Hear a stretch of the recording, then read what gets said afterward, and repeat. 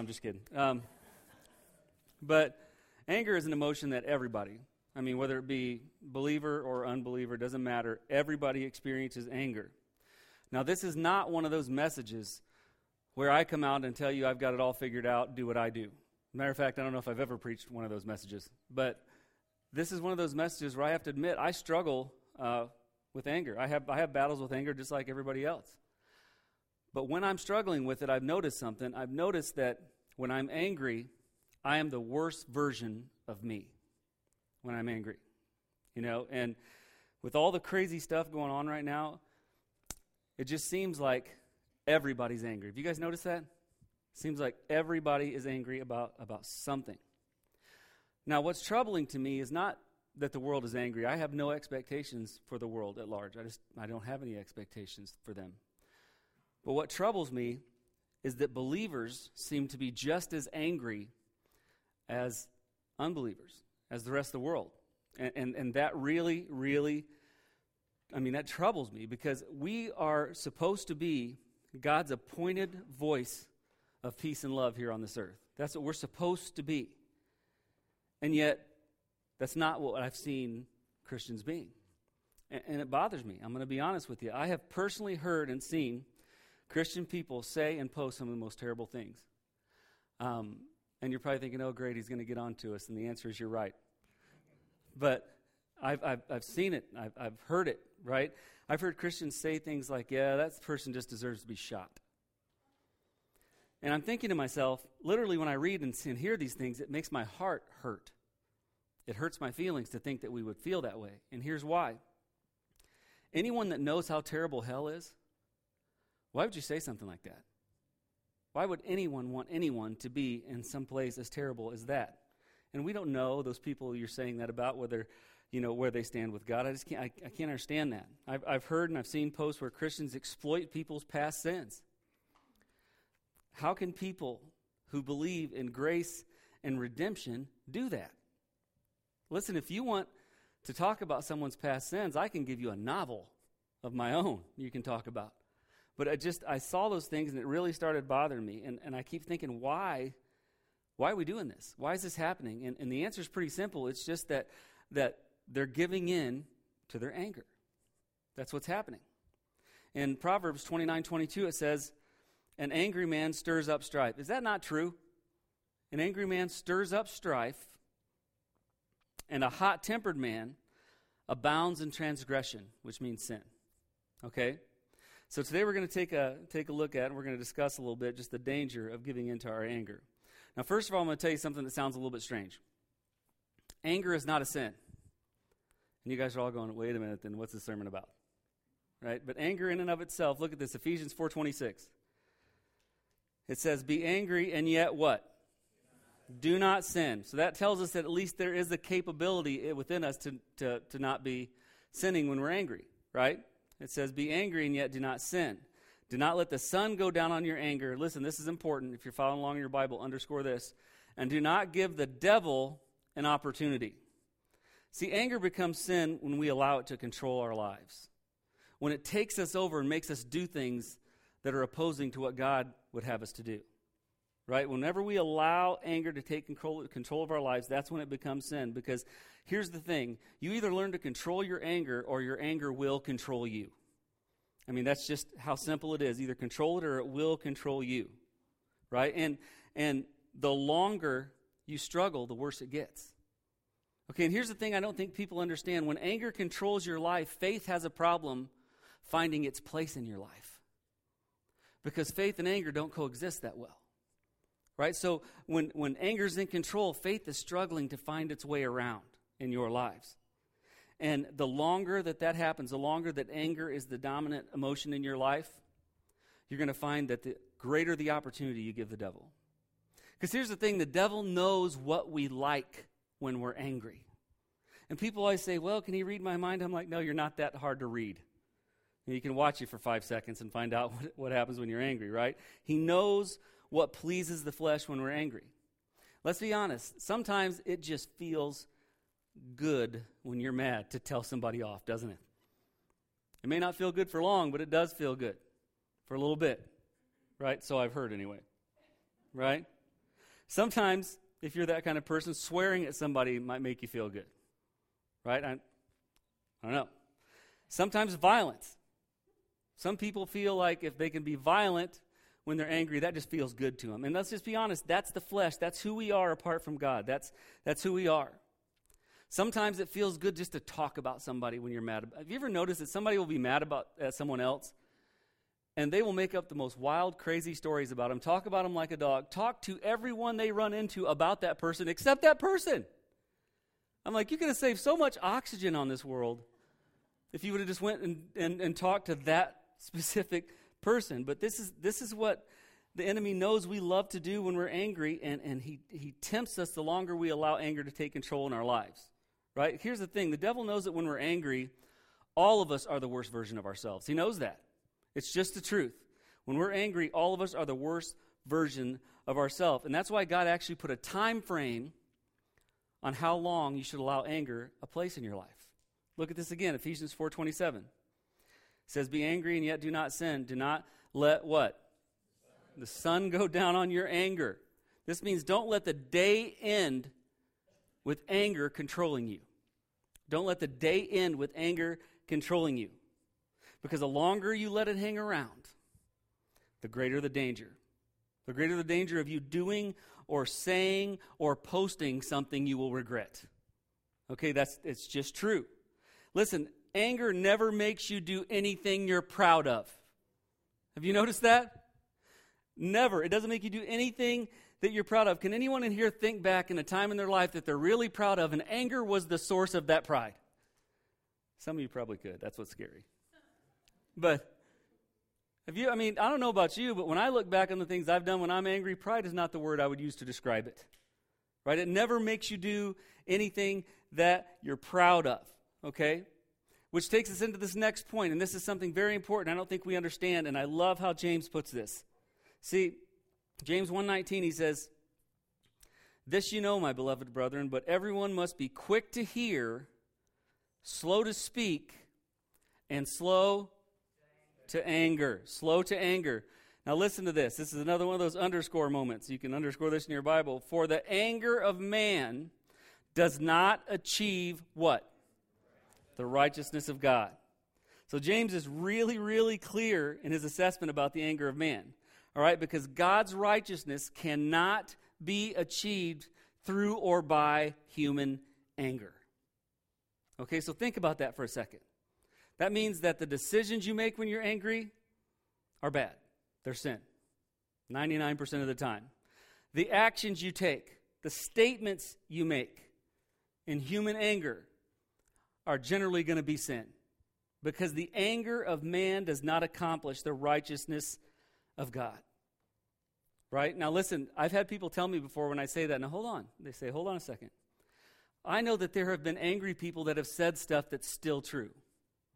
And my answer to that is you're right. There are angry people that sometimes say things that are true. But here's the thing. When we speak the truth out of anger, it loses its potency or its effectiveness when we say it out of anger. Listen to this, Ephesians 4:29. It says, let no unwholesome word, some of your Bibles might say filthy communication, corrupt communication, whatever. It says, let no unwholesome word proceed from your mouth, but only such a word as is good for edification according to the need for the moment, so that it will give grace to those who hear. Do not grieve the Holy Spirit of God, by whom we were sealed for the day of redemption. So we know we're talking to believers here. Verse 31, let all bitterness and wrath and anger and clamor and slander be put away from you, along with all malice, and be kind to one another, tenderhearted, forgiving each other, just as God in Christ has also forgiven you. So it's interesting. It says, let no unwholesome word come out of your mouth, right? Now, unwholesome in the Greek means harmful, corrupt, or harsh. And harmful, corrupt, and harsh words are the words that we speak in anger. Okay, those are the words that we speak in anger. And angry words intimidate people and make people defensive. When you come at somebody with the truth and you come at them in anger, they're not going to listen to a word you have to say. They're not going to receive it, even if it is true, because that anger that they see burning in you when you say it puts up their self-defense mode, number one, or it intimidates them or makes them scared, and you can tell them truth all day long, but that angry attitude, that angry personality that's come at them has made it to where they're in fight or flight mode. They're not listening to anything you're saying anyway. They're just trying to see how to deal with the crazy angry person in front of them. That's what it is. They're not going to listen to you when you're in that mode. So when you speak the truth in anger, it's worthless because people don't receive angry words well. Now, if you want people to hear the truth and process it, speak the truth in love. Okay, now, the verse I'm about to read is usually used in weddings, and I don't know why it's only used in weddings, but it usually is. But it means so much more. Listen to what the Apostle Paul said love looks like. Okay? You guys have probably heard this.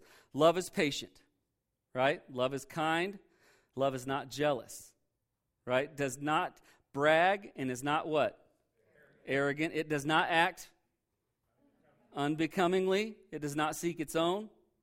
Is not what? Is not what? Okay, so love isn't easily provoked to anger. Okay, love is not provoked, does not take into account a wrong suffered. Do you know what that means? Do you know what that means? It means that love doesn't hold grudges. Love doesn't, ouch, right? Love doesn't hold grudges. Let me say this again. Not that anybody struggles with this. But love doesn't hold grudges. It does not take into account a wrong suffered. Does not rejoice in unrighteousness. Listen to me. What that means is when something bad is happening to someone else, when someone is struggling as the result of unrighteousness, that should not be a point of excitement or joy for you, or something's wrong with your heart. Seeing someone suffer, seeing someone go through difficult times because of unrighteousness, that shouldn't be something that makes you happy. If it does, you got problems. Okay? It says it rejoices with the truth, it bears all things, it believes all things, it hopes all things, it endures all things. Love never what? Fails. And all these reflections of love that we read here disappear from us when we get angry. They disappear from us. They disappear from our words. Right? Listen, they disappear from our actions. Right? They even disappear from our thoughts. Right? Anger makes love disappear. Think about that. Love is patient. How many patient, angry people do you know? No, take your time. Right? Doesn't happen. How many kind, angry people do you know? Let me open the door for you. Then I'm going to beat this guy up. It destroys love. Anger destroys love. Even in our thoughts. Have you ever had your thoughts so consumed with anger that you lay awake excited till you see that person? Have you? Anybody? I was hoping. You didn't have to confess, but I enjoyed that you did. Yeah, have you ever laid there thinking, oh, I can't wait till I go to work. You know what I'm going to tell that guy? Anybody done that? Anybody done that? We have, haven't we? Right? That is not love. That's anger starting to take control of you, even taking control of your thoughts. Right? So it's something we have to remember. If you're going to give in to anger, you're going to say goodbye to love. Right? Now listen to this. This is going to go a little deeper. I want you to stay with me. Anger also diminishes the value of humanity. And you hear that and you think, wow, that's kind of deep. It's true. Stick with me. See, Jesus, when he preached the Sermon on the Mount, talked about so many topics, and so often we read through it and don't actually take the time to see what he was talking about. But in 5:21, Jesus discussed personal relationships. Okay, so this is the Sermon on the Mount, and this is Jesus, red letter, talking about personal relationships. Matthew 5:21.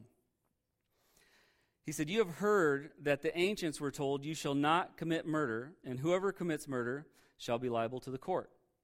But I say to you that everyone who is what? Angry with his brother shall be guilty before the court. And whoever says to his brother, you good for nothing, shall be, I might have heard that a time or two, you good for nothing, shall be guilty before the Supreme Court. This is still probably talking about man's court. This is probably talking about the Sanhedrin here, right? That was the reigning Jewish court at that time. It says, and whoever says you fool, now listen to this, shall be guilty enough. This is important. Guilty enough to go into the what? Fiery hell. Now you guys keep thinking, hey, Pastor, that's got to mean something different in the Greek. Here's what it means in the Greek. Fiery hell. That's what it means in the Greek. I'll explain that. Okay? Now, the Jewish rabbis instilled the law into the hearts and minds of the Jews. They knew it. From the time they were little up, they knew it. They intimately knew the law. They knew the Ten Commandments. They knew all this by heart. And the law, one thing the law made very plain, the law was very specific about how God valued all human life. It was very specific about that.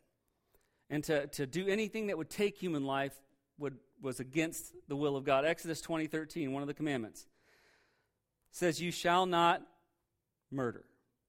Now, all those people out there who say, when you read your Bible, thou shalt not kill, they say, so should you hunt? Let me clarify something to you. The word is not kill in the Hebrew. The word means murder. Okay? So Exodus 20:13 says, you shall not murder. See, the Pharisees and the Sadducees took things very literal. Right? Now, were the Pharisees and Sadducees nice to anybody that you're aware of? When you read about them, who gave Jesus and the disciples more problems than the Pharisees and the Sadducees? Was anyone more mean to the people who were trying to convert or who were even questioning conversion? No, I mean, they took things very literal, and they thought, listen, I know God values life, and as long as I don't take one, I'm good with God. As long as I don't murder somebody, I am showing God that I value life. I'm fulfilling this. Right? But Jesus was explaining that valuing human life was deeper than just not killing people. That's what he was trying to say here. See, sadly, I think we often forget that everyone created is very important and precious to God. And he wants you to care a little more about them than just not killing them. Say, well, I'm good to people. I've never killed nobody. I don't think that's the standard. But this is what they felt. The Jewish leaders felt like the Pharisees and the Sadducees. If they didn't kill somebody, they kept this. Physically taking a life, don't take me wrong, is a blatant disregard for God's creation and the value of God's creation. Everybody agrees on that. But Jesus wanted them to know that you can disregard human lives in other ways and it still results in sin because those lives are important. Listen, Jesus wanted them to know you can devalue human life by the way you treat people. You can devalue human life by the way that you treat people. And what example did he use when he says that you shouldn't treat people bad? He used someone who was angry. When you are angry with your brother. Because no one who's angry with someone else treats them well. Think about it. Do you want to hang out with angry people? If you know somebody's furious, is that the guy you want to have coffee with? No, because generally there's a lot of wreckage around angry people. You know what I mean? Have you ever been the angry person that when somebody's coming at you, you're thinking, oh, it's a bad idea for you to come over here? You ever been that guy? You know? I swear that's when my phone rings every time. I'm working on something, it's going wrong, my knuckles are bleeding, I'm sunburned, and the phone rings, and somebody goes, what you doing? And I'm like, planning your death. No, I'm just saying, sometimes people, that's the worst you're ever going to treat somebody is when you're angry. So Jesus, when he's saying you devalue human life when you don't treat people well, he says especially when you're angry, you don't treat people well. Right? I mean, nobody likes to be around angry people. Listen, insulting and offending people diminishes the quality and value of their life. It diminishes the quality and the value of their life.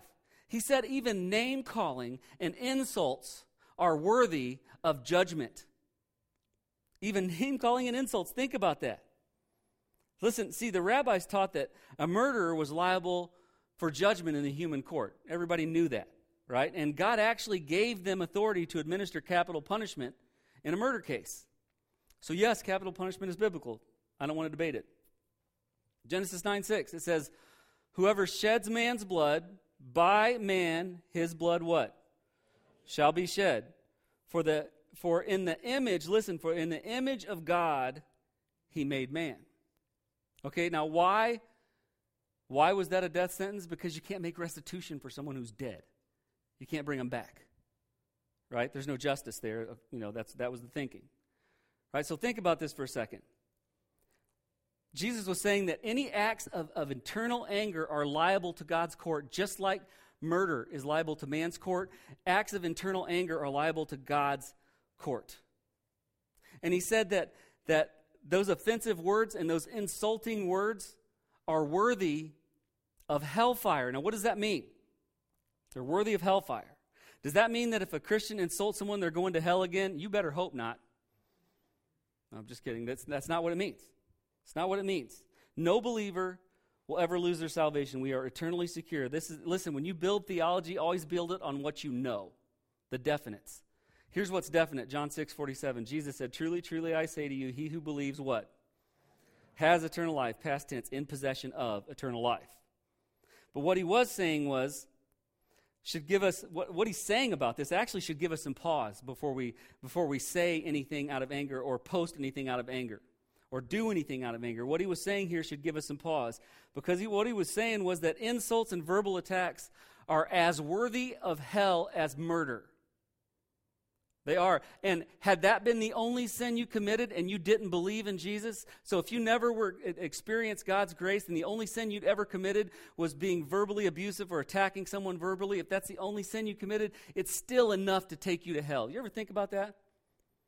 That's pretty tough. And let me explain why.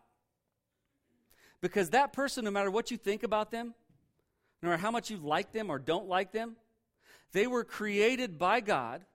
Everyone was created by God. Everyone is precious to him. And each one, listen, is made like him. When you judge someone, when you are angry at someone and call them names and insult them or make slurs about them, you are saying something about someone who was created at the hands of God and in the image of God. If that was the only thing you'd ever done wrong, would you want to stand before God with that on your heart? Think about that for a second. I don't think we run that through. Right? So maybe we should think about that before we go on our social media rants. Okay, listen. Maybe we should think about that before we share angry posts. Okay, listen. Someone told me one time, I said, "Why would you post that? That is terrible. Why would you post that?" "Well, I didn't. I shared it." And I'm going, let me explain something to you. You read a man's hateful, bitter, angry words, and you chose to share them with the world from your page. So you may as well have said them. So before you post, before you speak, before you act, think about this. No matter how bad that person is or how bad you perceive that person to be, God created them like him. He loves them. They're precious to him. Are you sure you want to talk about him? Are you sure you want to post about him? Think about that. All right, listen. Had Jesus not died for your sins and all you ever did was be angry enough to talk bad about people, it would be enough to take you to hell. That's something to ponder in your mind, isn't it? Now, I could preach on this for weeks, but listen, I want to make one more point. When we get angry, it actually makes us play God. Did you know that? We try to take his position as judge. We try to take his position as sovereign when we get angry. It makes us try to take the place of God. Listen to this, Romans 12, starting in verse 16. Never pay back evil for evil to anyone. He didn't say never pay back evil for evil unless you think they deserve it. Is that what it says? Never pay back. If someone speaks evil words to you, do you pay them back with evil words? No. If someone is doing something evil, do you pay them back with evil? Absolutely not. Who's he talking about? Everybody. Anyone. He says, respect what is right in the sight of all men. All men. Every man. Verse 18. If possible, so far as it depends on you, be at peace with all men. Let me break a falsehood here. Some people say, well, as far as it depends on me, that means, the Lord knows where I get mad. If I get mad, that's all I can do, and he knows that's who I am, and that's not what he's saying. He's saying if there's going to be an outrage or a burst of anger, or if you're going to do something like that, make sure you're not the one causing the break in peace. Make sure it's not you. If there's a break in peace, make sure you're not the one breaking it. That's what he's saying. Verse 19, never take your own revenge. Let's say that again. Never take your own revenge, beloved, but leave room for the wrath of God. For it is written, vengeance is mine, I will repay, says the Lord. What is this saying? You don't have the right to revenge. You don't have that right because you are not the supreme judge who sees all things. God is. He says, get out of my way. You're out of your lane. Let me do my job. Right? Justice falls in the hands of the just. There is only one who is just, and that's God. Okay, very, very important. When someone offends us, I get it. Nothing feels better than revenge. Doesn't it? Be honest. See, but when we do that, we're taking God's place, and so we know at that moment we decide to do that, it's not going to turn out well, and that's why the Apostle Paul said we shouldn't take our own revenge. Instead, we're supposed to allow God to handle it in His time and trust Him to handle it in His time. That's what we're supposed to do. And here's why. Mankind is incapable of administering true justice. We are incapable of that in and of ourselves. We cannot do it. See, when we're angry, justice seems less important than feeling good about our revenge. That's why we can't ever take it. Here's the deal. When we seek revenge, we're not really seeking equitable restitution, are we? Think about it. It never works like that. If somebody breaks something of yours, you don't go, well, now I have to break something of yours. You go, I'm going to break every dang thing you own. You will learn not to mess with me. Isn't that what we do? If someone steals from you, you don't want them to pay you back. You want them to pay you back, and you want to take everything they got to teach them not to mess with you. Because pride starts to swell up in that. You see it? It's no longer about, you don't want justice. You want to satisfy your anger. There is no justice in revenge. None. Right? We want people to know, you don't mess with me. That's what we want. That's what we want. So our revenge does not produce justice, only further injustice. Listen, you cannot use injustice to produce justice. It can't be done. It could not be done. And you could give me worldly examples where they say it happened. I say dig into that Bible and show me where it happened. Because I don't answer to the world, I answer to Him. Injustice never leads to justice. It's ridiculous. That's why the psalmist said, just abandon anger. It's going to make you do dumb things. That's the Chris Mosley version. Psalm 37:8 says, stop being angry. Turn from your rage. Do not lose your temper. It only leads to harm. Anger only leads to harm. You may hear people tell you sometimes it's anger that makes things happen. No, anger only leads to harm. Not my words, God's words. Oh, it takes getting mad to make things happen. No, it takes trusting God to make things happen. Anger leads to harm. Now, Proverbs takes that concept a little bit farther and describes the person who gives in to anger. Ephesians 7:9. Did I say Proverbs? You know what? That's supposed to be Proverbs, and I wrote Ephesians there, didn't I? That makes me mad. No, I'm just kidding. Proverbs 7:9 says, do not be eager in your hearts to be angry. Listen, for anger resides where? In the bosom of fools. That means anger is in the heart of fools. People who wallow in their anger and love to be angry, they're fools. That's what it says. Right? Now, we think that anger makes us look bold and strong in the eyes of everyone else. That's not true. Proverbs also tells us that anger is not a sign of strength, it's a sign of weakness. Look at this, Proverbs 16:32. It says, he who is slow to anger is better than the mighty, and he who rules his spirit than he who captures a city.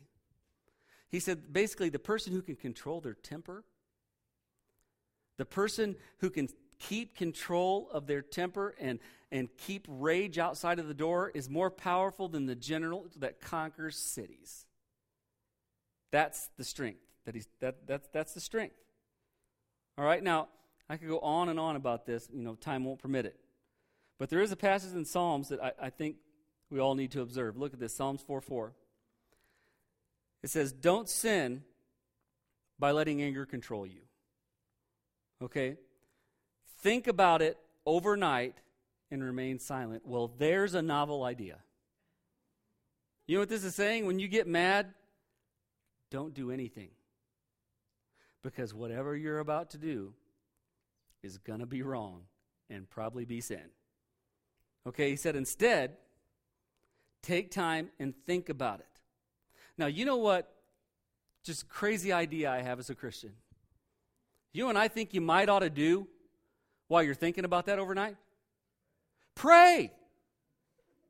Listen, I know you don't think that prayer sounds like a lot of fun when you're ticked at somebody.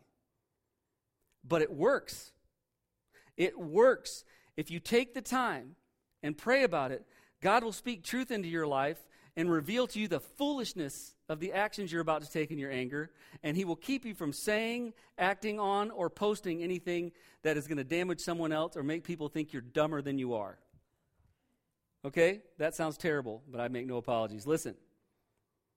Now, there's a passage I want to read here. It's from Philippians. And we normally think about this when we're talking about someone struggling or suffering, and I get it. But I want you to think about this in context of when you're praying when you're angry. Okay, think about this.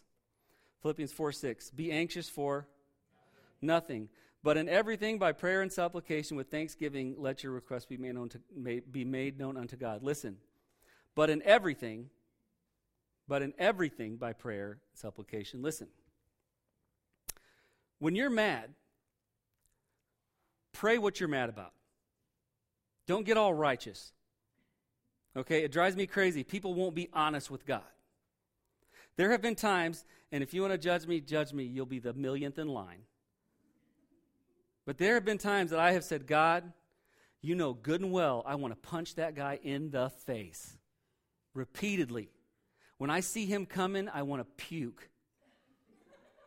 I wish he'd lose his job. I wish he wasn't here. I can't stand him. Everything about that guy I hate. That's why I'm coming to you. Because I know there's nothing I got for him that's going to be any good. So you know how I feel. Help me with how I feel. That's honesty. Because when you go to God and say, Lord, thou knowest I love everyone. He's going, do you now? How about the guy you're thinking about punching? You love that guy? You see what I mean? Be honest. Let him know exactly what's going on. And you know what? Just like when you run your mouth when you're angry and regret it, this is a way you can run your mouth about what you're angry about and not regret it.